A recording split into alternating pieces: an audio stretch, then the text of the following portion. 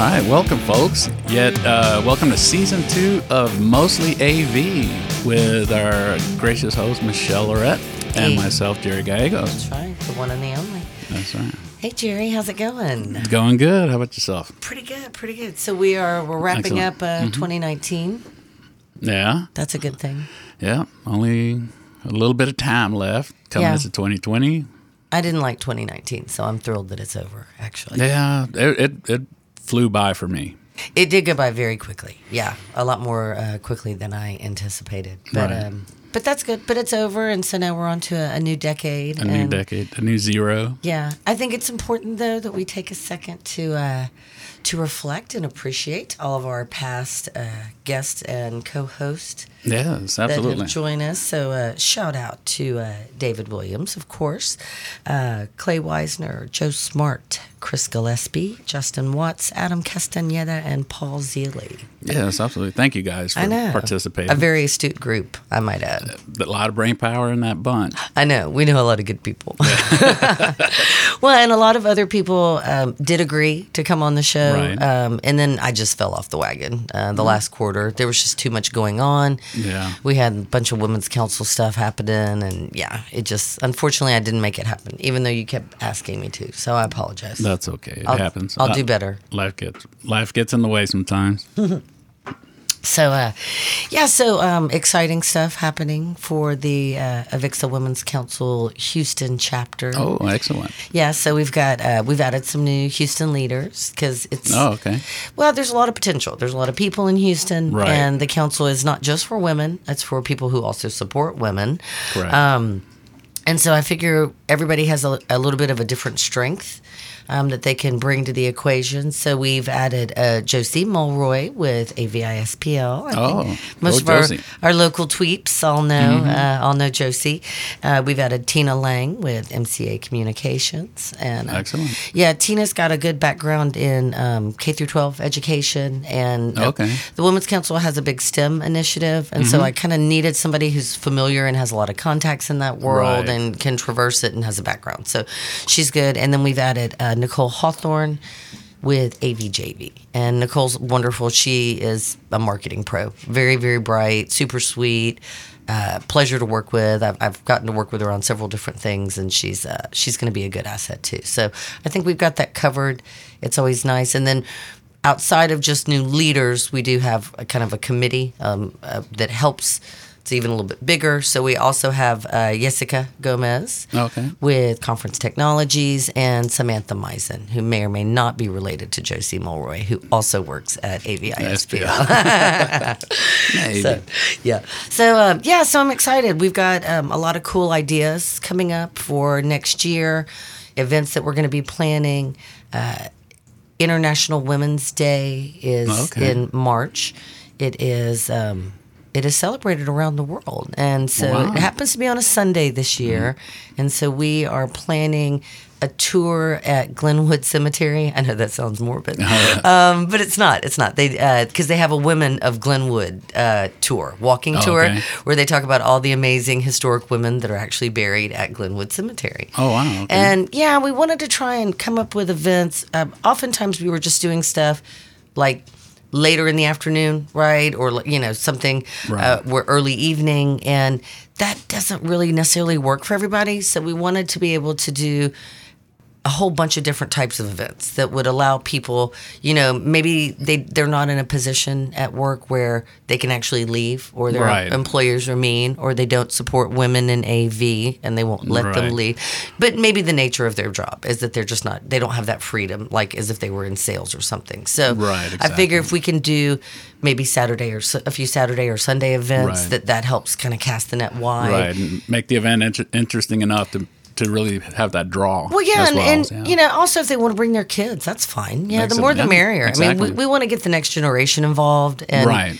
when you ask a lot of people how they got into AV, as we know, because we always ask everybody how they got into it, most people fell into it. Right. Outside of Joe and his laser-like focus attending Full Sail University, not everybody has that. And so as a result, you just kind of, oh, now I'm in AV. Okay, wow, this is cool. I like these people. I'll stick around. Sure. Right. Learn a lot. But yeah, so I'm really, really looking forward to 2020.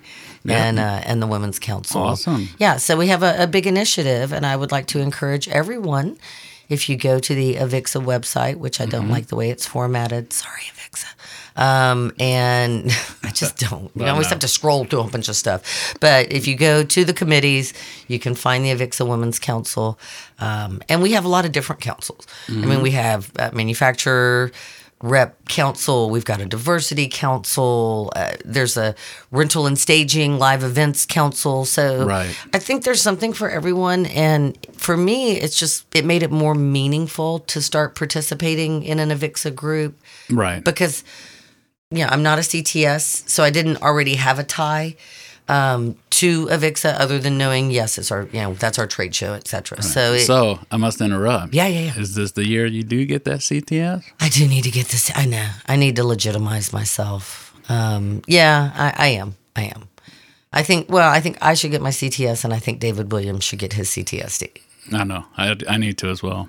I know. I'm surprised you don't. I think it's just making the time, right? It is about making the time. The CTS it's a good sized commitment. The CTSD is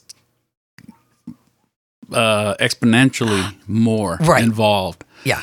And if depending on how your life is, unless you do it, kind of like sponsored by your company, where you need to spend a good couple of weeks just nothing but studying to really do it right. And as we all know, in this day and age, we barely keep our heads above water with all the projects that we got. And but it's finding time. And the last thing you want to do is when you go home is more stuff, more work stuff. I get that. But we make time for things we want to do. That's true. I mean, I will make time to watch an entire season of a show on Netflix, and I might not have had that 12 hours carved out, but miraculously, I'll somehow make time and get nothing else accomplished. And there's something else to be said also about taking any of those certifications. It's kind of two-part. There's the subject matter, and then there's also the style of the test, right? Correct, yeah. And so that's kind of a two-part thing, but if people look at it kind of like eating the elephant, right, and they just break it down into manageable size chunks, then as a result, and do it consistently, just like if you were going to start exercising, something else that's on that list of 5,000 things I need to do. But, if you make the time and say, okay, every Monday, from 6 to 7, I'm going to knock out as much as possible, whatever that is. Right. And I'm glad that you mentioned that because not everybody is fortunate enough to have an employer that will sponsor their certification. And that is something that we are also putting together for the Women's Council in Houston is scholarship packages. Oh, yeah, nice. So, and keeping in mind, our particular council is open to everyone, not just women. Right. But if you are a member of the council, male or female, and you do not have the luxury of having an employer that can sponsor it, we'll get it paid for. We'll get you taken care of. Find a way. Hey, yeah. excellent. I mean, I think knowledge is power. And it's funny because I work with a lot of really, really smart people that don't have their certification or the advanced certification, but yet I know what they're talking about and know what they're doing. Right, so, exactly. If that's an obstacle, we want to do what we can to remove that obstacle. Right. And I think that's, for somebody like David and myself, is that we've both been in this industry for several decades. Yeah, I know. That really, it's almost, I don't feel it as a need. It's right. I've kind of sort of I've been in the industry longer than the CTS has existed. Sure. And it's not patting myself in the back. I'm just it seems like a formality that's really only required for somebody like me. It does prove that at least a certain level. Well, and I would say there's also, sometimes it's a requirement. It is a requirement, especially on a lot of consultant Yes, specs. It's now absolutely. it's like, designer must have CTSD. Right. Somebody on the team needs to meet. So you can be adding value not only to yourself, right, but also to your employer or potential employer, right? Right. But like I said, I'm just speaking to the like you make time for stuff that you feel you need. Right.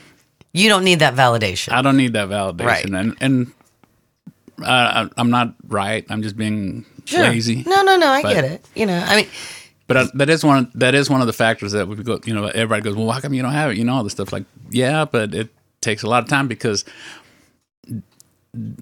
this is like one of my gripes with Avixa is that they don't test you on what you know. They test you on what they teach. Yeah. And that's part of what I was saying with different things, with the stylization and understanding the style. Yeah, and I think that they are attempting to expand their product offering and grow, which is good. Well, they have to be universal. Yes. So they can't assume that, I've taken certain certifications in the past, I found that there's certain things that are regional. Oh, really? Like certain terminology that might be used up north that we've never heard of down here in, on the Third Coast. Yeah. So they don't call them tweakers up north? Squawkers. For the mid-range drivers up somewhere, wherever that particular organization comes from, they use the term squawkers for mid-range drivers. And at the time that I took this test, I went around asking at LD Systems, which is a big production house, and went veterans, people that were on tour with Steve Ray Vaughan and stuff like that. Go, you ever heard the term squawker? And they're like, what is that? I don't know. What are you talking about? But yet it was a question that I got wrong because I didn't know that term. Oh, that's interesting. So when you take the test, they let you know what you get wrong? Yes. Okay. Oh, that particular one, yeah, for that organization. Okay. That was not Avixa? It was not Avixa, but... Was it Synod Con? Yes. Oh, okay. I've heard of them. Very excellent reputation. They do. Yeah. They have a great reputation. I don't fault them. I think that's the part that really kind of smacked me in the head when people goes like, we're testing you on what we teach you, not on what you know. Yeah. Okay. But that's fair. Right. Exactly. So you got it. And that's with any of these certifications. You really got to go in, learn how to read the questions properly. Yeah. Yeah. Because a lot of us, when you know too much, you tend to look at the answers and then fit the and then back question. into it, and then go. All right, which is this? Yeah. Right. Exactly. Because you might read a certain part of the question and think that that's the answer you're looking for, when in fact it might be something further down the question that's like, oh no, they really want to know this. They don't need to know A, they want to know what B is, Well, and so also we have, we know a lot of Avixa educators, so we're lucky. Many are out of the Houston territory, which is a huge plus. And I am going to be working. I do in 2020. I'm going to be doing special projects for AVC OIP, which is Paul Zeeley's company. Oh, okay. So, one of the special projects things is offering continuing education to companies nationally. Right. So that's going to be nice because he's really good at, he's written a lot of Avixa content, course content over the years. And so what's nice about him is he can actually customize it. Right. According to what the integrator or the end user or the consultants or whomever the audience is, whatever they want.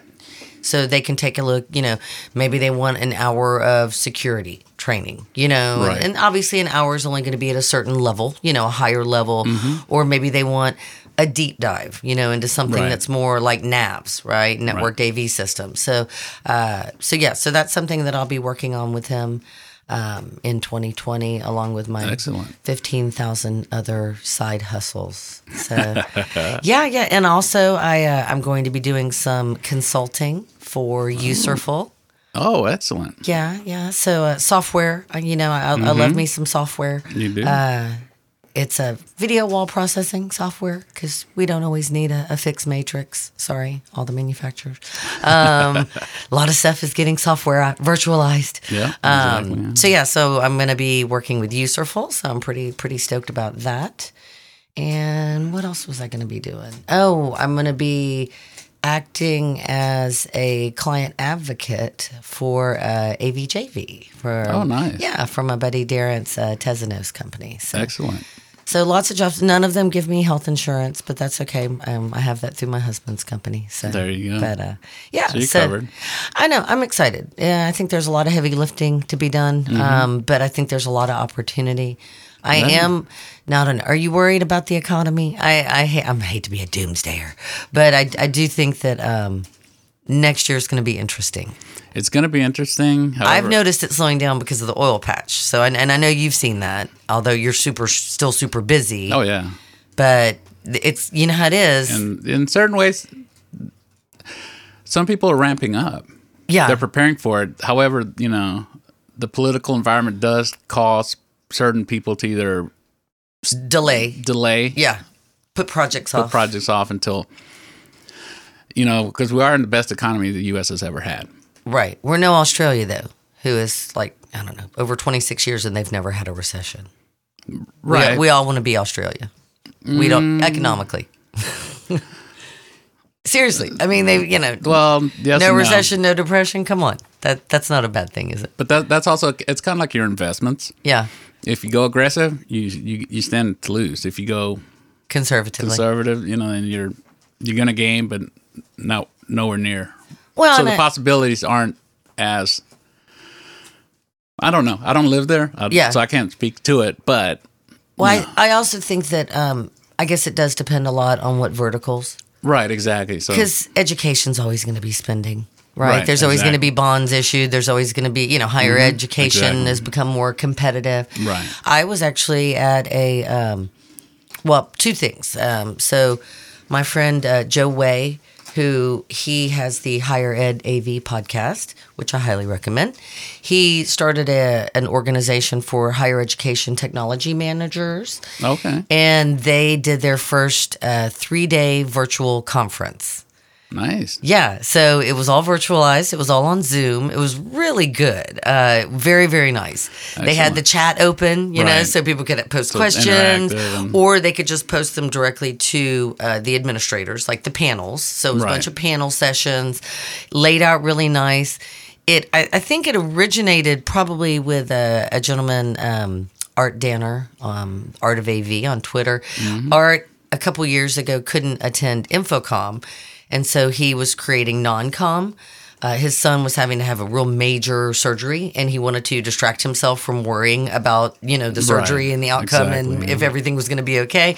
And so he started tweeting about non-com, which I thought was brilliant. Yeah. And he was really funny about it. And then another guy, AV Grump, Harry Mead, hopped in on it, and they just had me crying, laughing. It was really, really funny. And just every InfoComm hashtag had to have a non-com with it as well. And it was about the same time as the SPOAV, which is the short people of AV Alliance, which is a little bit more informal, not necessarily a recognized group, except we all recognize each other, and so I guess I could join that group. No, you're too tall. I'm too and tall. So it's more for people like me, Josie, Victoria, Ferrari, the petite folks. Yeah. The closer you get to 5 foot, that's right. The better, the smarter. Big things come in small packages. But we had been talking about non-com being a virtual conference. That way everyone could attend. And then Joe just put it all together and did it, Right. And I don't even know if he knew how good it was going to be, but he had great panels, really bright people, a lot of people that you may have already seen or heard in other podcasts like on AV Nation or Rave Pubs or the Higher Ed AV podcast. Right, exactly. So it was a lot of people that like to participate and like to share and give back and swap ideas. And one of the things that came up was esports. Because some of the colleges this is a serious thing. And it's a good thing for Pro AV, quite frankly. I mean, if I grew up knowing that like playing Atari, I could have turned into a career, oh my God. I would have quit school. I mean, probably 7th grade. I could have played Atari I played for hours on end, just like the kids do with their PS4s and all that other stuff today. So, and I was sitting in on a meeting at U of H at the end of last year, and they were they're evaluating esports. Wow, yeah. So, and we have a professional team. We have the Houston Outlaws here. Oh, yeah? Yeah. So we do have a pro esports team. Nice. But yeah, it's a huge business. It's very interesting. And so I'll be curious. I don't know if you saw that I posted on Facebook about Full Sail University doing their esports arena. Oh, yeah. I did. Because I just thought it was so neat. Because apparently, and I haven't been to a lot of these events, obviously. I've only seen pictures or video, but they need kind of different types of configurations. Right. So it's almost like a live events type space. Some settings are theater in the round type deals, and some are not. So it just depends on what type of setup for that particular game. Right. And yeah, they put together a really cool system that I thought, this is neat. Yeah, 'cause I've seen some events because I used to watch. Turns out I like watching gamers play. Do you? Yeah. Ah, nice. Well, there's a game. I forget. Player Unknown's Battleground or some PUBG. Where it's people running around killing each other, which turns out I don't like playing. Yeah. Because I'm one of those people that have like ultra slow hand-eye coordination stuff. So it's like I'm dead in the first 30 seconds. Yeah. So I just don't get no fun out of it. But I do enjoy watching people that are good play it. Yeah. It's, and those people have their own personalities. But anyway, they have these conventions where they get, they have, the world championship of this game. Yeah. And it's like watching the Olympics almost, video production, people walking around with remote, wireless cameras and mics and stuff, and interviewing. Again, it's a full-on production. Yeah. Well, yeah, which is amazing. Yeah. Yeah. So I think that's going to have some legs. That's going to go really far.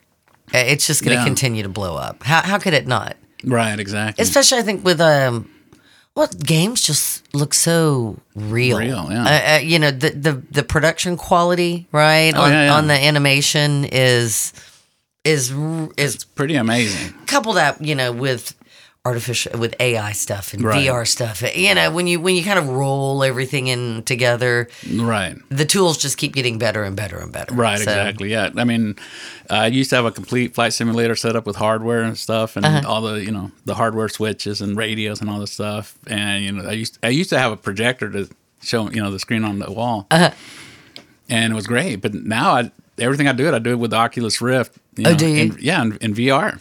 Cool. So the same software, because now you can look around, which is that's one of the drawbacks to simulators.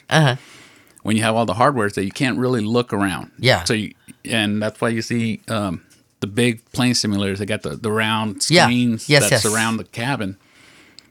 Because when you're flying, looking around, that's how you know. If you're flying, normally you don't line up things dead in front of you. A lot of times you have to know when to make your turn by looking out the side. Things like that. But with the VR now, you turn your head and it like you're there. Nice. The downfall to VR is it's interacting with the environment. They have it well down as far as being able to immerse yourself in it. Yeah. But it's how you interact with the environment. So you got to have this little handle. And that's how you touch things and, with buttons and versus that's where the advantage had when you had the physical switches and stuff like that. But if you're wearing the goggles, you can't see those things. So you can't reach for the radio because you don't know where it is. Right. Yeah. Okay. That's a good point. I don't know. Did you see about that plane crash that happened the other day? I did not. Yeah, there was a plane that was leaving out of the Lafayette Airport in Louisiana, and 5 people on board, and it crashed. It was fairly foggy, but had some visibility rating. And I know that you like flying, and you know a lot about flying. And one of the young ladies was an ESPN reporter, and daughter-in-law to one of the assistant coaches on the LSU football team. They were headed to the Peach Bowl for the LSU OU game, of which LSU rolled over OU. Go Tigers! Very sad. But one of the things they were talking about was they weren't sure if the pilot had instrument ratings. Right. Because if you don't have your instrument ratings, you're not allowed to fly. You should not be flying even though that visibility is allowed. It's allowed for somebody that only has their instrument ratings and has that amount of knowledge. Otherwise, bad things can happen. So, so very sad story. And it is. I'm sure, Wow. you know, there's still the NTSB is obviously going to investigate and get the black box and all that other stuff to Right. figure out what happened. But yeah, it would just made me think about that whenever you were talking about that. Yeah, because part of getting your instrument rating is that you literally go out flying with the goggles that block out the screen. Oh, really? So, yeah, because you have to learn how to. That's the whole point to it. You fly strictly on the instruments. How come no one's ever told me that? I never knew that was part of it. Yeah, that's actually it. That's when your checkout. Do you have your instrument rating? No, No. Okay. no. I'm at the very, very beginning of going for my private pilot's license. Okay. Hey, how much airtime? Do you have any airtime yet? Yeah, I have about 4 hours, so it's not a whole lot. Okay. So there's a chance I could catch up and then go past you? Yeah, absolutely. No, not this year. I've got to dig out of debt. But if once I come up with some disposable income, because it's not cheap. No, it's not. Yeah. Luckily, actually, just going my situation, I have a very good friend that I've known for a long time, and he's actually a pilot for United. Oh, okay. And he lives near here, and he owns a plane. So a few months back, he contacted me, and he's like, "Hey," he goes, "I noticed that you like the flight simulators and stuff like that, and that's something one of your things." He goes, "Well, I have a plane." He goes, "You're welcome to use it at no cost other than the fuel." Oh, wow. So that pretty much cut That's the cost. huge. Yeah, that is huge because when you go rent a private plane, Yeah. just to rent the plane for 1 hour, it's over $100 Right. plus your fuel plus your instructor. Yes. So when you're taking these lessons, it adds up to around $250 an hour. Yeah. That's why people don't have a lot of people. It's very cost prohibitive for most. Well, I have a buddy. He's we were on a rodeo committee together, Marvin Coleman, and Marvin's a pilot, and it's like he's like third generation. His grandfather was like a Tuskegee, one of the Tuskegee Airmen, which is totally cool. That is cool. Yeah, he does not own a plane. I need to find more friends with planes. But he did agree to do the instructor part for free. Well, see that, which is very generous. I mean, you know, I was like, oh, thanks, Marvin. I appreciate it. He made that offer 5 years ago. I have yet to take him up on it. Right. Yeah. Just waiting till I turn 50, make that happen. So I think that's one of my exciting things for 2020 is I think I'll be able to do it in 1 year. Oh, yay. By having this available to me. Awesome. Oh, that's very exciting. Oh, I love that. Well, see, and what else? We've got lots of good stuff. So we are going to add to the format. Yes, so we're going to switch it up a little bit. And we'll still do our mostly AV 2-on-1s, right? Yeah. Where we interview an individual person and we talk to them about their background and their thoughts and all that other great stuff. But we've got a lot of locals and we got a lot of good people that we're going to have come back and sit in with us so we can have a little bit more of a continuing storyline in terms of what we're talking about, because there's always loose ends and stuff's always changing. Right. And so our first volunteer is Joe Smart. Yes. So have you listened to Joe's podcast? No, I haven't had a chance yet. You haven't? No, I've been bad friend. I know, bad friend. I will now. Well, do you want to give him a shout out for his podcast? Yeah, unfortunately, I don't know the name. So you isn't it the Rock Docs podcast? Is it Rock Docs? Yeah. Okay. Yeah, because it's a podcast about rock and roll documentaries. Yeah. I know that's what it is. Yeah, I didn't know the you name knew the premise. I knew the premise exactly. Yeah. So, but yeah, he's got a great setup too as well. He's asked me to, if I was interested, probably join. Visit his podcast on occasion. Oh, that's nice. So he invited you, but he didn't invite me. That's nice. I'll have to ask Joe about that. Well, Playing I think it's favorites. more of a technical help. Oh, is it? Well, and a lot of people ask me that. Now, what's great about Joe is that Joe actually researched about how to do podcasts before he ever started one, whereas we just kind of dove in with both feet. And we're like, oh, we'll figure it out. How hard can it be? And I was like... We're David, Jerry, and Michelle. We're smart enough. We'll figure this out. Yeah. So I don't know that we've done everything the right way, but we've done it our way. So exactly, very Frank Sinatra-like. That's right. And then also, I am going to ISC. Yay. So for the last year in Amsterdam, very excited about that. It is the second week in February, and one of my friends, Kate Calderon, at Tastefully Kate on Twitter, Kate is going to be co-reporting with me because there's just way too much to see and way too much to do. And excellent. There's always people that I wish I had gotten to, and yeah, it's a lot to cover. It is. It's a huge show, and for one person, and it's funny. You want to visit so you get some knowledge, right? Not just run there as a reporter, so to say. Exactly. Yeah. So I'm excited about that. Excellent. And thank you for agreeing to do all the production on that. We'll be using our Shure microphones that go attached to our iPhones. So I'm excited about that. And you'll have to download that program. No problem. But it's very straightforward. I mean, all Shure products, easy to work with. Yeah. So yeah, I'm excited about that. I think she's just got a great personality, and she has a real thirst for knowledge. Right. And the nice thing about reporting is it's not about talking, it's about listening and just asking a lot of questions. So in some ways, the less you know, maybe so it can work to your advantage. Right. And I tried the first year to do it with video, and then I just realized that wasn't going to work because people are so rude. Like, I'd set up this tripod, and we'd be like taping, and people would walk right in the booth, just completely oblivious, like they're a shopper at the H-E-B grocery store, not paying attention. And you're taping, and they would like literally just walk in front of you. Or, oh my God, some people. Like I had people, I'd be sitting there interviewing someone at their booth, and I'm holding a microphone like up to their face, right, which is attached to my cell phone, and then somebody just starts blabbing, and you don't want to be mean about it, but I'm just like, I'm looking at them like, oh my God, why are you having this big loud conversation right here? It's a big booth. Can you? Yeah. Anyway, so so sometimes I have to get firm with people, making lots of hand gestures and cutting off my neck. Like, stop or turn it down, the virtual knob that I'm turning down to ask them to please be more quiet. But yeah, it's going to be good. So I'm pretty stoked about that. Oh, yeah. Looking forward to it as well. Yeah. It's nice that, as people kind of come into our gravity of the show, have more participation from different people. And oh, yeah. Well, and I don't know if I think it makes it a little bit more interesting. I don't know if I told you, but I had gotten into a Twitter conversation with Amy, and Amy works for Involve VC out of the UK. Okay. And so she produces the AV Jams UK show, which has three guys, the three amigos. And so I got into a conversation with her, and it was around the time of the Purple Tree Party that you host every year.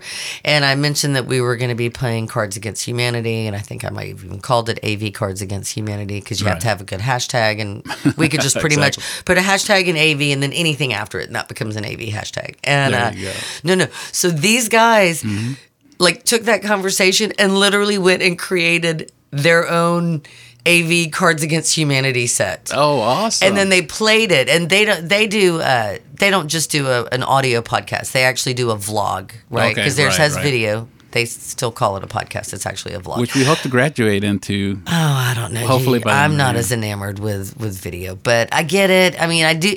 It's fun when I'm watching other people. Right. Well, I just don't people love to do. Put the face to the voice. Oh, yeah. Well, but it's funny because I've been at Infocom and had people just hear my voice and be like, "Is that Michelle Lorette?" And I'm like, "What?" You have a pretty. you have one of those voices that's very. It makes me laugh. I'm like, it's a big fingerprint on your voice. Is it? Yeah. It's hard. Yeah, I cannot go incognito, right?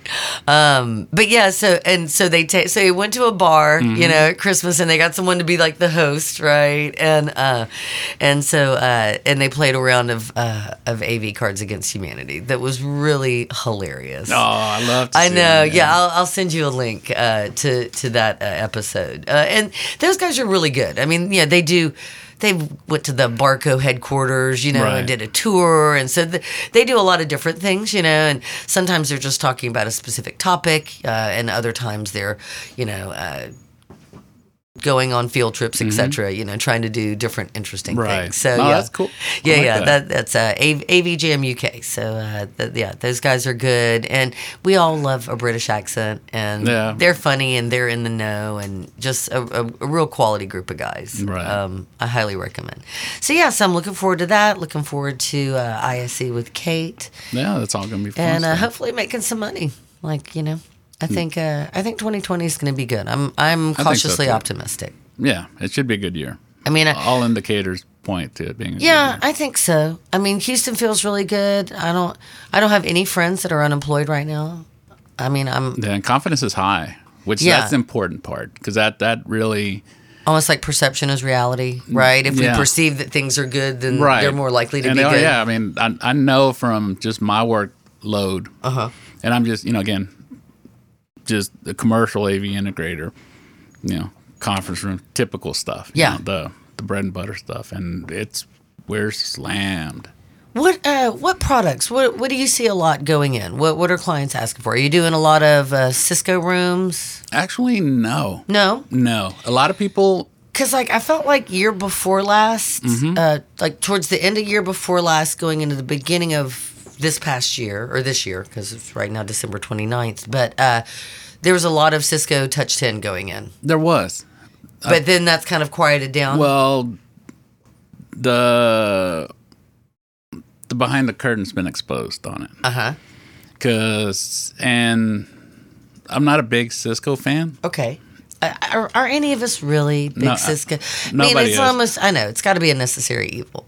It is a necessary evil. And, what they excel at is selling the CIO on Absolutely. it. That's what they excel at. That's what Nobody gets fired for buying Cisco products. And don't get me wrong, they do not make bad products. No. Their product is no one's good. saying they are. It's just it's them having to adapt to a dying technology. Yeah. And it's up to integrators and people, to find a path where you can't really sell that $50,000 room anymore. It's really hard. No, I know. Even if now that confidence is high, people are spending money, they're like, well, I can do the same feature set, right? The same check boxes. You can do that for $25. Sure. And $15,000 codec is just, you'd be a fool to buy one. Right. Well, unless there's a use case that mandates a hardware-based codec, which there are, There are, yeah. And, defense projects, things like that. Right. But yeah, so I do think that what's curious is I'm curious who's going to be like the last man standing on making hardware-based codecs, because they'll end up winning in some ways. Right. Just like the last company that was adapting. still making, Blu-ray players or whatever. Right. They're all adapting. So, the Cisco room, now it's kind of sort of a codec. It's almost like they're taking a codec and just turning it into a cloud-based codec. Right. So it's really just a little PC. Poly's doing that the same, So everybody, Crestron has their little, virtual room thing. And the big thing that we're seeing is the bring your own device rooms. That's the easy sell because it makes sense to people. A new iPad has 100 times the horsepower than an old hardware codec had 7 years ago. Sure, absolutely. And it's all based around basically internet speeds. Internet or connectivity is cheap now.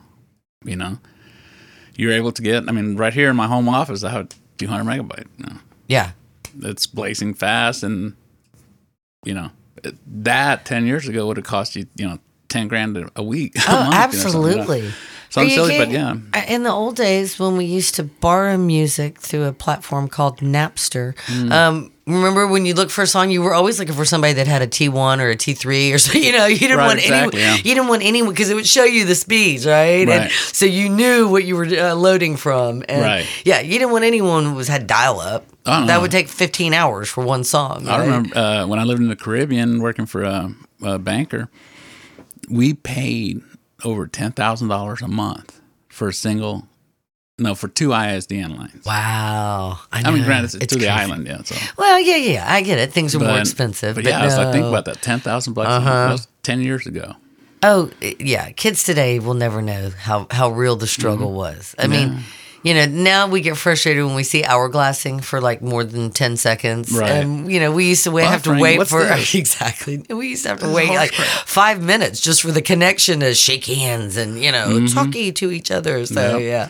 Although there was something very comforting about that dial-up tone. Oh, yeah. Addictive. It's just one of those soothing... Yeah, it's kind of like you've watched that movie, You've Got Mail. You hear the logging in noise and then boom, boom, boom. Like, you've got mail. I think we still, well, that's how we're wired, right? Yeah, all exactly. these notifications. That's why they say if you want to increase your productivity, like turn off all the notifications on your computer. Right. So that way, if you're focusing on something, you don't see the little pop up that's like, oh, this email came in or whatever. Like, don't do that. That way you can actually focus. Yeah, I'm going to try to be more focused and organized this year. Wish me Good. luck. We'll Hey, see. I got your back. I know. Well, there's a lot of tools. And I think part of the problem is different logins, different email addresses. I've got some accounts that still have my login and still my old work email. Oh, wow. I know. Yeah. And so there's workarounds. You got to be able to go into that account and then I can never remember the passwords. I think it's one of the things where the password's turning into phone numbers, like people's phone number. Oh. Like, do you know my phone number? No, you don't. Yeah. It says Jerry on your phone. Right. That's my phone number to you. Oh, totally. Well, I know. What the actual numbers are is like most people, it's like if you lost your phone, you got stranded downtown. It's like, holy crap, I don't even know how to call somebody. The only phone number I know is my husband's, and it's because we've been together 2 decades, and he's had the same cell phone number. Right. And that's the only, And because back in the day, probably the same with my wife. Like I think Right. that's the only number that I could dial. Actually, recall. I know. I was like, God, this sucks. Because I had a situation where I needed to know more phone numbers, and that was the only one. Well, that's What? my iTunes account was locked on to a phone, an old work phone. Oh, no. See, that's the type of stuff that's happening to me. Oh, I hate this. And because Cheetos. Cheeto wants to be our We have mascot. silent guest. That's right. I'm trying to get some loving. Yeah, he's trying. Puppy dog. So, your iTunes. So I can't get into it and to reset or anything because it's trying to send me an unlocked code. I know. To an old work number that I haven't had in 5 years. So frustrating. Yeah. So I want to get all that together. I want to start using, leveraging OneNote because a lot of people have a lot of positive things to say about OneNote. I want to advance my skill set in JetBuilt because I do like the platform. Good. I have had a chance to work on it, as you know, at your recommendation. I'm sure I'll see Dr. Walter Black at ISC, so I look forward to talking to him. Because he talks a lot about that, and then a software program he does that integrates with JetBuilt that does all the renderings Oh, okay. all the elevations and stuff based on the part numbers. It's pretty cool. Oh, okay. Yeah, he's a CAD expert. Yeah, 3D, Revit, blah blah blah. Right. So he's a really sharp guy. So so I'm looking forward to that as well. And I don't know. What are your goals? Now, for the record, Jerry, I want everybody to know that you were pre-diabetic and you went on a diet. You completely overhauled your lifestyle this year, and you lost a lot of weight, and you look great. Thank you. How much weight did you lose? Do you mind sharing? It's with about us? 30 pounds. That's a lot. That's a lot. Yeah. I look so cute when I'm 30 pounds lighter. I need to try to do that too. I'm just like such a glutton, though. It's like, oh my God. Well, it's difficult I since love you're. food. Yeah, I love food too. I It's now it's know. like, but there's works around. It's. I think what we're doing both. So everybody knows, both my wife and I have the same issue where we're diabetic, or we are diabetic. Now we're just. Our goal really is not about the weight loss, but more about managing Your health. our health. Yeah.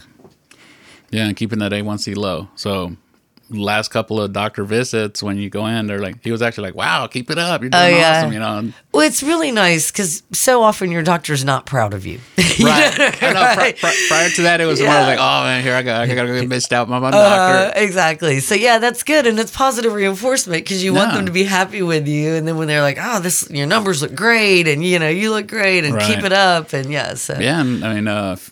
and Laura looks great, too. Awesome. Yeah, she looks lost a lot of even weight. more beautiful than she already did. So. Yeah, we've had to... A couple months ago, we did a big, Goodwill donation. There's stuff that doesn't fit anymore. Oh, nice. That's it. I never throw those away. I'm currently wearing my fat clothes now. You know what I mean? Because I have a whole set, and then because I go back and forth, and so when I lose weight, then it all goes to a different closet, and then I'm like, I should give those away, or I should, and then I'm like, no, It's like your reserve parachute. Yeah. Exactly, because I get scared. I'm like, no, what if I gain weight again? But no, that is a good feeling. It's nice. Yeah. It's nice when we're like, oh, what are you wearing? That's too big on you. You're like, oh, stop. Go ahead. Say that again. Can I tape that? Hang on, let me record you. So that's good. So your health is doing great. So you already got that in doing check. Good. Yay. I've been almost trying to do everything. I'm actually trying to whittle down the amount of projects I have, personal projects. Yeah. Because my hobby seems to be to pick up other hobbies. I know, but you have a keen interest in many things, and I like that about you. That's one of the things I like is that you have. But it is hard to do.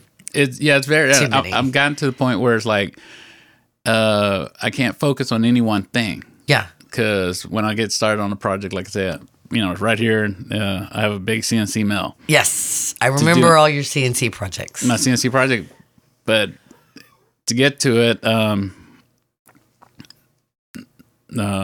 dogs screaming to be let out. But anyways, but yeah, to get to one project, you end up having to move stuff around, and then you're like, ooh, what about this project? So I basically have a lot of 80% projects. They're stuck at 80%. You're good at starting. You just have not gotten it done. Well, I think that's hard for a lot of people, though. You know, I mean. Well, I comfort myself and I realize that what I really love is learning how to do things. Yeah. That's what drives it. That's cool. I love learning how to, run a machine, running a lathe. I like, firearms. I make my own ammunition. So each one of these things are. Well, so I was thinking we might do one of our local women's council events at the Athena Gun Club. Would you come if I did it there? Yeah, absolutely. Yeah. I just thought that would be cool. I don't know. You know what would be even cooler? Do people outside of Houston think that's creepy? I wonder. I don't. It depends on the individual. Or my Canadian friends might be. Canadians, I've lost them. West Coast like, people. Why would you want to do not. that? New York What's people wrong with you? Not. Yeah, I don't know. Exactly, but here, I don't know. I mean, because if you don't, I mean, it's not like everybody would have to. Mm-hmm. Well, first of all, you don't have to go if you're not interested. That would be thing number one. Right. And if you don't normally shoot firearms, there is a safety class, right? And it's only 15 minutes, but it starts with safety first, just like we do on all of our projects, actually, in AV. Mm-hmm. So, and there's so many people that do actually love to go to firing ranges and stuff. I don't know. I just thought that would be something different. Well, it is something different. It's not your typical, let's go, hit balls, at, the golf. Top golf, golf, and, eat some pizza or whatever. It is something unusual, and it I think we might generate more interest if I just come up with a bunch of different types of things. Not everything will appeal to everyone, or the timing might not be right, but it's kind of my attempt at exposing as many people as possible and casting the net wide so they can evaluate if they'd like to participate and support and all that stuff. Yeah. So no, I think that's a great idea. Oh, good. Yeah, so I don't even remember what we were talking about, but I'm sure it was really riveting. It was riveting. Yeah. Of course. But no, I'm excited. And I think part of it is we'll put together a schedule and we'll be more consistent because that was something that you were asking of me. Yes. And us. So that way people can know that we will be releasing episodes on a regular schedule and all that good stuff. And a lot of people have been asking, all 6 of our listeners who participated last year. So I'm looking forward to that. I don't know what Cheetah's doing down here. He's got his toy. But yeah, so I'm excited. Lots of good people have agreed to come on and be guests, and I want to have people come back that enjoyed participating and have them be a part of it as well. Excellent. Yeah, me too. That's going to be fun. I think it's going to be a fun year for us. And yeah. No, I know. And I think we can get some sponsorship. I think so too. Yeah, I think we'll get some sponsorship to offset some of the cost associated with it. And also, I do want to also interview some of the other podcasters, AV podcasters. Oh yeah, that'd be fun. I think you would like that. Yeah, because there's people all over the country and all over the world, quite frankly, that are putting together some pretty cool podcasts. And I want to obviously expose, other people to their podcasts as well. I mean, we all, because a lot of people will follow all the AV Nation podcasts, because Tim has such a great platform, and so there's a lot of awareness, and the same with the Rave Pubs podcast and stuff. So I think it'll be nice to to get some other people some exposure that aren't part of these larger professional media organizations. Right. Yeah, that kind of like to help each other out. Yeah, exactly. Work together. I thought one of the things that I really liked last year was that Chris Neto put together the Starin Base Camp at Infocom. Yeah, that was cool. Yeah, that was really cool and thoughtful and generous of Starin, absolutely. I thought. Wow. That's a great idea. All we had to do was show up with a laptop, which we didn't. We had to go fetch the laptop. I just wasn't thinking. It's so hard having to work a booth. I mean, honestly, the only reason I don't want to work directly for a manufacturer is the booth. It's the booth duty. I know, and I hate to be such a crybaby. I don't mind being at a booth. I just don't want to have to be at the booth for the entire duration. Right. Because I felt like, I don't know, and it was Orlando. I enjoy Vegas a little bit more. I don't know why. Probably because I had never been to Vegas until I got into Pro AV. Really? Yeah. Wow. So my first trip to Vegas was in my 40s. It was for NAB back in 2012. Wow. Yeah, I know. I sound stupid, right? That I've never been to Vegas. I don't know. I hadn't even been a travel agent. I figured you'd live there almost. No. I had never been. But I do like it. Well, there's a lot more things for you to do with people, like places to go and stuff. International. It's not all built around conventions. There's another, whereas Orlando's pretty much you're either at a theme park or at a convention. Right. So Vegas, it kind of has its own vibe of its own. Yeah. Although I did enjoy Infocom this year. I mean, it was good. Yeah. You did have that foot injury, so yeah. In the future, we'll blister, check the soles of your shoes before you go. Yeah, so absolutely. We have one more thing we've added to the checklist. But yeah, I think this year will be really good. So I think that's something that's worthwhile. I would like to go to the Digital Signage Expo. I don't. Yeah, and I don't. You know what? That's another kind of thing that's coming up where it is so inundated with options that it's really hard. It's gotten really hard to navigate and finding out who can do what. There are right, and a lot of them are based on different strategies. Right. Hardware strategies, software strategies, managed strategy, and there's a lot of good product. And right. And since most integrators don't focus on digital signage, right, it's an add-on. It's a value add. But I think it can be more fun, and so I think so too. Yeah, and so now that I'm going to be working as a consultant with Userful, I'm going both feet in on digital signage this year. Yeah, and then I can tap your knowledge on that. Oh, absolutely. Well, and one of the nice things is Nicole Hawthorne, that's one of the new Women's Council leaders here in Houston, as a marketing person. She knows how to do content generation. And so I think that's helpful, having a resource. Right. And there's other resources for integrators. A lot of people don't know that Almo, Pro AV, the distributor, has content creation. If you need that for your client, they will act on your behalf as an agent of you to help the client, to develop their content. So knowing resources that are out there. Well, what I find as a designer, the biggest challenge is actually getting the information I need from manufacturers' websites. Yeah. Because everybody who does digital signage, they're all 10,000 view web pages. 10,000 foot view. 10,000 foot view. Yeah. And don't tell me your concept. You're not answering my question. I need to know how is this done? Can you do it? Yeah. And what boxes do I need? Yeah, what does it take? What does it take for that? And they don't really outline it. What does the signal flow look like? Right, exactly. I know. Yeah, I think for many manufacturers, it's just like anybody. Yeah. Always room for improvement on the website. And I was trying to come up with submittals for a project. Oh my God. Oh, I have the empathy for the engineers because not everybody puts the information where you need it. And I'm just I know. And so then, anyway, just trying to put that together. Or, some people had 7-page PDF that is the submittal document. And I'm like, 7 pages? It's one device. Why is there 7 pages on this? Anyway. Right. Yeah. And some of it is information you don't need, Right. So, I definitely, I think there should be a standard. But that's just There should be. wishful thinking. I wish somebody would standardize like consultant specs on projects, because there's a new consultant that's, I think, just getting into AV. Okay. That's scary. That's terrifying. Well, they're a bigger established consultancy, but I think AV is new to them. Okay. And in the last 3 So months, you mean they have a dude? that's usually what it looks like. Yeah. And They have a guy. A guy, And he's an right. AV guy. All right. But they have a written spec that's not 100% there. Then they have, in the drawings, they have a legend.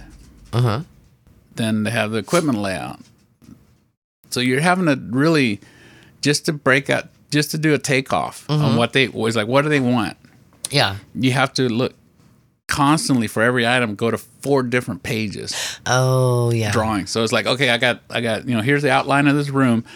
Okay, this is device 001, whatever. What is that? Yeah. Well, there's a legend somewhere on that page that says 001 is a VTC. Okay, what does VTC mean? So now I got to go to the legend on page 1. It says VTC 1 in this type of room is this, and then I have to go to the written spec and say, okay, what is VTC for this room type? So it's like you have to. It's. So how would you fix that problem? How would you have them lay that information out so that it is easier to work with? Since it is a consultant spec, and they're specifying the product where and when it's like, give me a bomb. Oh yeah, right. I know David's a consultant. His company does that. They do. It's like, hey, go to Appendix G. Here's the bomb. This is the bomb. Do you find that just by looking at the bomb, you often already have a general idea of how it's engineered? Yeah. Right. Yeah, Because it's products that you normally use. Right. There might be 1 or 2 things that you haven't seen before. You might have to go see what they are, what they do, what they accomplish. Right. But, you're generally like, oh, okay, we've got 15 huddle rooms and they're doing this. The scary part, because on a couple of them, they specify an actual touch panel, like a control. The panel you would use inside of the room to operate the room. Okay. They specify that panel as the room scheduler. Oh. So I RFI'd the questions like, you specified a TSW 764 scheduler to go. Do you mean to specify a TSS, which is an actual scheduler panel that has the red and green lights? Since the application is room scheduling, might we want to use the appropriate device as the room? He's like, no, use the TSW. He's like, all right. Well, no, that's just stupid. Well, yeah, exactly. Like, really? Yeah. Oh. So now I see. Now I've lost confidence in that unknown consultant, because it's like I want to know a reason why. Like, so why would you use the room controller as the room scheduler when they make a scheduler? I mean, if they could explain to me why that they want that, Right. regardless of, it could be because they want to have spares and they want to be able to hot swap. And so if it's just one thing, okay, fine. I still don't go with it, but at least you Well, it makes no me sense, because, one of the big sells on the room scheduler is that you have room occupancy, Yes. feedback. Yeah. Where you have the green lights, red lights, letting you know if there's rooms occupied or it's booked. Right. Or there's triggers, like if Exactly. you hit the occupancy sensor and then the lights come on, or what, right, other programming behind that's tied in. Right. So, Yeah. But again, twice I asked the same question for 2 different projects. It's like, is that what you want? It's like, Yeah. Is that a typo? No. No. Carry fine. on. Do as you're told. Yeah, pretty Please much. stop. Please stop asking these questions. Yeah. And unfortunately, we get these. We'll have that same spec for a particular, and they're actually big projects. They're full billing. I believe they're more of a cabling and type consultants. Okay. That just got an AV guy, I guess. Yeah. But we all start out as dabblers. That's true. I mean, that was me. I was a total AV idiot, right? And and that's, I think, one of the things that people that aren't in our industry don't appreciate is that there's so much to know. Like, you will never know everything. It's just impossible, Exactly. But yet there's always people that you can ask. And it looks very straightforward on the surface, but it's not until you get into it get into the weeds that you realize how much more complicated it is. It is not designing a network infrastructure. Network infrastructure is very, we're dividing by what, 24? Do you need a 24 port, a 48 port, 96 port patch panel? How many drops are there? Okay, I can do math. That tends to be much more straightforward. And but AV doesn't work that way. No, it doesn't. It doesn't, because people just have to deal on the network side. This is how the company wants it architected. This is it. There's X number of drops in the room, period. For us, we have to know how the room's going to be used, right? And what the culture is. What the expectations Absolutely, And so when you're starting with how something is used, you can get very different results every time. I love some people they'll use like, oh, this is room type 1, room type 2. It's like, well, this is room type 1, except it's not, with exception A, Yeah. It's like, oh, all the rooms at times, it should go easy. It's like, no, it's not, because room type 1 is no longer room type 1. Now you got room type 1.1. Yeah, 1A, 1B, 1C. Exactly. And now they're all different rooms. Well, it was interesting because the people that chose the products for 5 years ago for the new ExxonMobil campus, which is now not new, or relatively new, are not the people that ended up having to manage it, right? The employees. And so those that ended up managing it realized that the decisions that were made weren't made in a way for them to effectively manage it. So he said, well, we have standardized rooms. And I said, oh, okay, great. How many room types are there? 27. And I had to bite my tongue, because I'm like, that's not, you didn't standardize, that's 27 different rooms. Oh my God. I get that sometimes you have an AV space that is not a room, right? Because people want people to be able to collaborate in the break room, let's say, ad hoc, right? Or something along those lines. But 27 is not I live that hell. I know. And I'm like, no, it's not. No, it's not. But, they were trying to correct that, and modify it, because, they were, at that point, I think they had been on the campus for like 3 years. So they were looking at the technology refresh and how they were going to continue to pare that down and get more of a handle. And to their credit, if you've never done something like that before, you might think that, yes, we've come up with 27 different types of rooms, and so that means we've standardized. There's a lot more efficiencies that can be recognized when you pare that down. Exactly.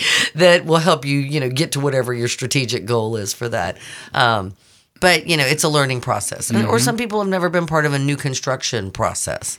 Right. That's, that's an issue I'm having to deal with now, is that the city government, they haven't built a lot of things in the last 5 decades. So as a result, they don't, normally you're dealing with like the public works department of a city government when they're building a new building. Oh no, not this city.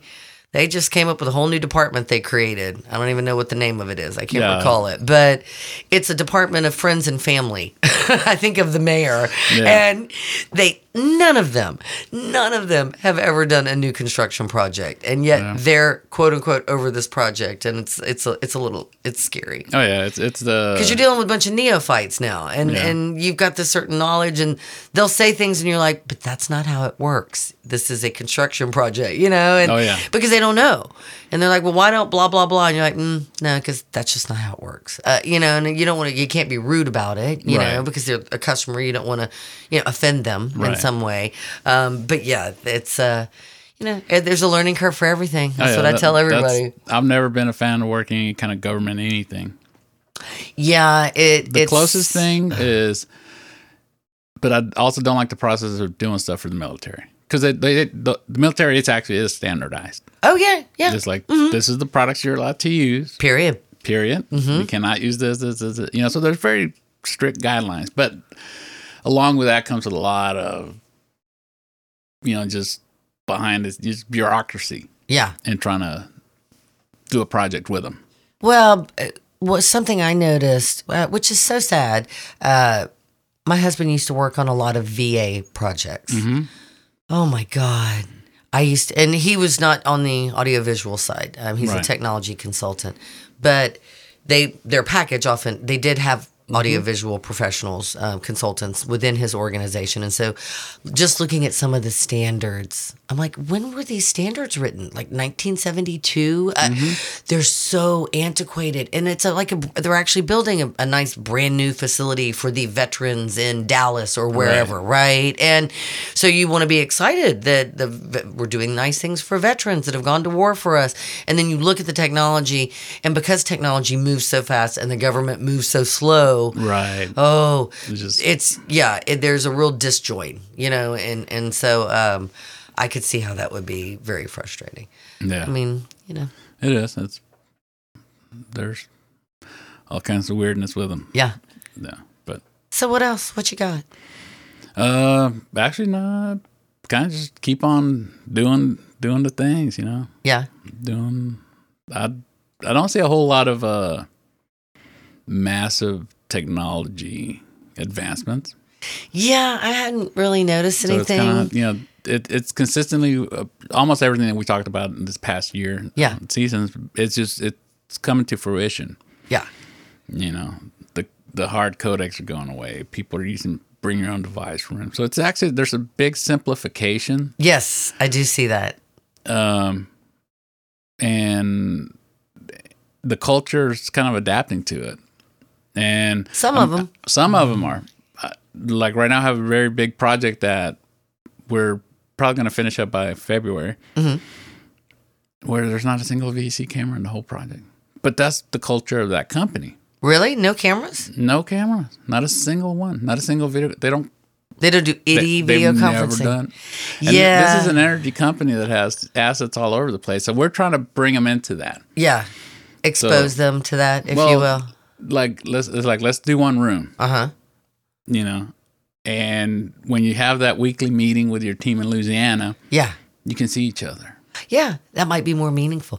Well, I had sold back in 2009, I was selling that soft codec solution that a voice over IP company had developed for their dealers. Right. I was not selling voice over IP because I'm a data girl and we think we're better than voice people. That's just everybody's got their own inherent biases.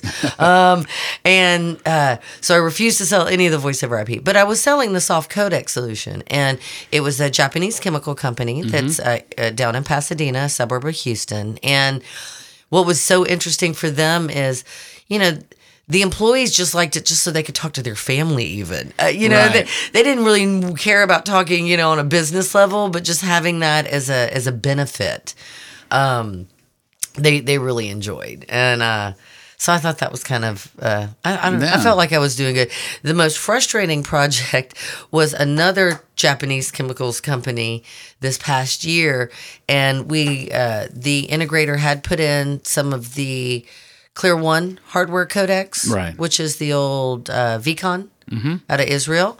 That was an acquisition they did, I want to say 7-8 years ago. And they kept trying to blame lack of connectivity, interoperability on the hardware-based appliance. And that happens to be one that you can get the Skype license, so you could do Skype, or you could do H.323. You had all these different ways that you could conference. Well, the drawback was on the far end in Japan, they weren't using professional Skype. Because professional Skype, as we know, is really Link. So they were trying to connect a personal Skype, which is Skype, to Link, which is Skype for Business, which is not the same product and does not, and the twain never shall meet. Right. And oh my God, I swear there must have been 40 hours of troubleshooting on this, and I'm just thanks a lot, Microsoft. That's all I want to say. I never thought they should have changed Link to Skype for Business, but that's just me. And now it's going to 365. So yeah, I know. Oh my God.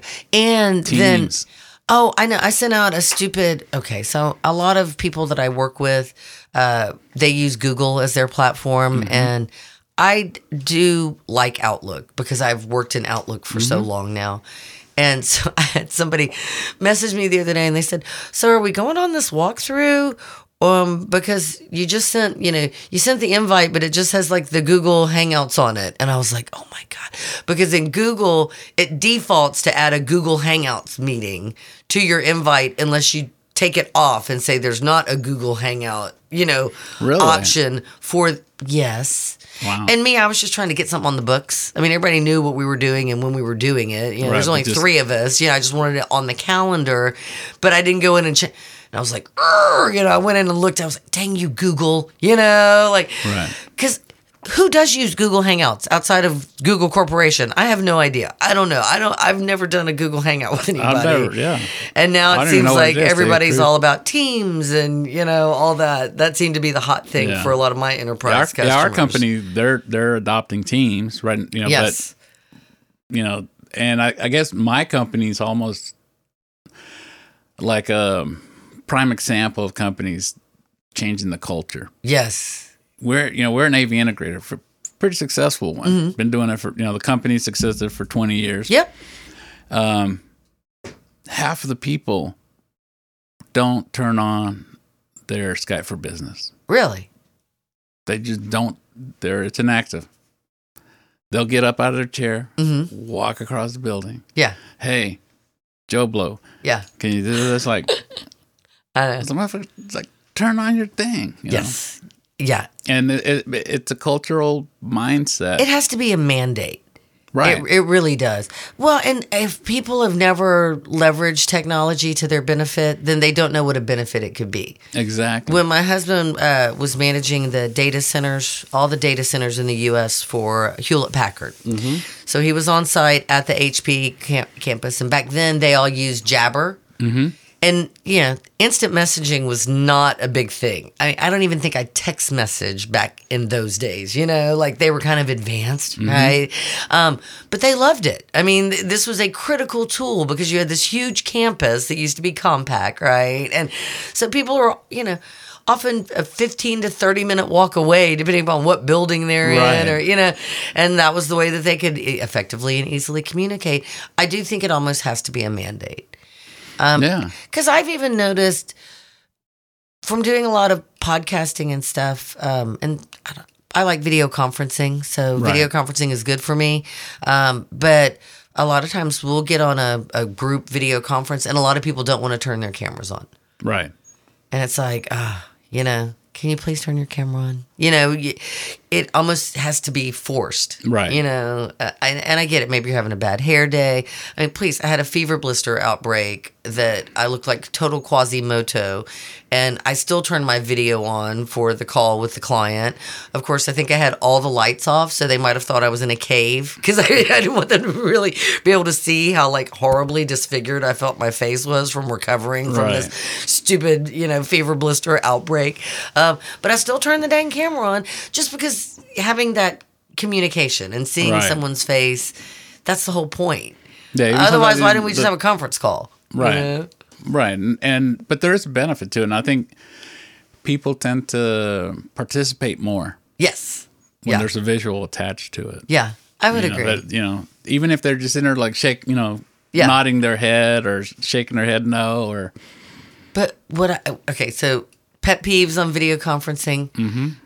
When whoever the host is, doesn't know how to mute all the participant mics. Mm-hmm. That's part A of the pet peeve. And then part B, because they don't know how to mute everyone's mics, which please don't use a platform unless you Google how to mute all the participants' mics, is that there's someone and that person doesn't realize, even though everybody's been told like a dozen times, please mute your microphones. Mm-hmm. They don't have theirs, and then they start having a sidebar conversation with a coworker, or their dogs start barking in the background. Right, and kid crying. And the person who's speaking is trying to keep going, but it's so distracting, And then somebody jumps in. It's like, can everybody please mute their mics? And it's like there's that one person that is totally lacking awareness and that so. I hope everybody's more polite and thoughtful on their video conferences, because I would rather you be muted and forget you're muted and start talking, and then everybody goes, oh, you're muted, and then you have to come back on. You're like, oh, I'm sorry.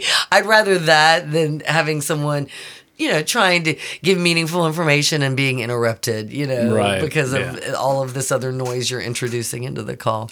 No, that makes absolute sense. So, Well, thank you. Thank you for a wonderful season and a wonderful year. Thank you to our listeners. We appreciate love them. Love you two guys. That's right, y'all. You two guys are the best. Maybe three. There might be a girl in the mix. Two guys and a girl. But no, we do. It's also a movie. Yeah, we're so original. But yeah, so I'm looking forward to a great 2020. It's an awesome season. Yeah. A lot of stuff in the plans, and hopefully we'll be able to produce more and more consistent. Yeah, that's more consistent, and I'm excited that that we're going to be doing ISE for Mostly AV this year. Yay. That's awesome. I love it. Yeah. I think that's going to be a lot of fun. I love interviewing the manufacturers. It's usually one of the engineers, right? Or sometimes it's like a VP of sales or something like that. But yeah, I'm excited, and I do interviews on. Because that show has everybody. So it's like they've got the live events, side of it. They've got the CEDIA. So I end up interviewing both CEDIA as well as Infocom type manufacturers. Right. But there's a lot of cool stuff that comes out on the Resi side. So for me, that's good because I don't know a lot. So I don't have a lot of preconceived ideas. And so that's always fun. Learning about cool stuff that's going on in home automation and that side of the equation. Because a lot of times, it starts there, right? And then it comes to us. Yeah. So that'll be pretty cool. Excellent. Yeah, definitely looking forward to you. And thanks, everybody, for spending your time with us, hearing us out. That's right. If you like us, give us 5 stars on whatever platform you might be listening. And if you don't, give us 5 stars. Exactly. Always give us 5 stars. That's right. We appreciate it. All right, guys. Well, take care, and we'll see you next episode. Yep. Sounds good.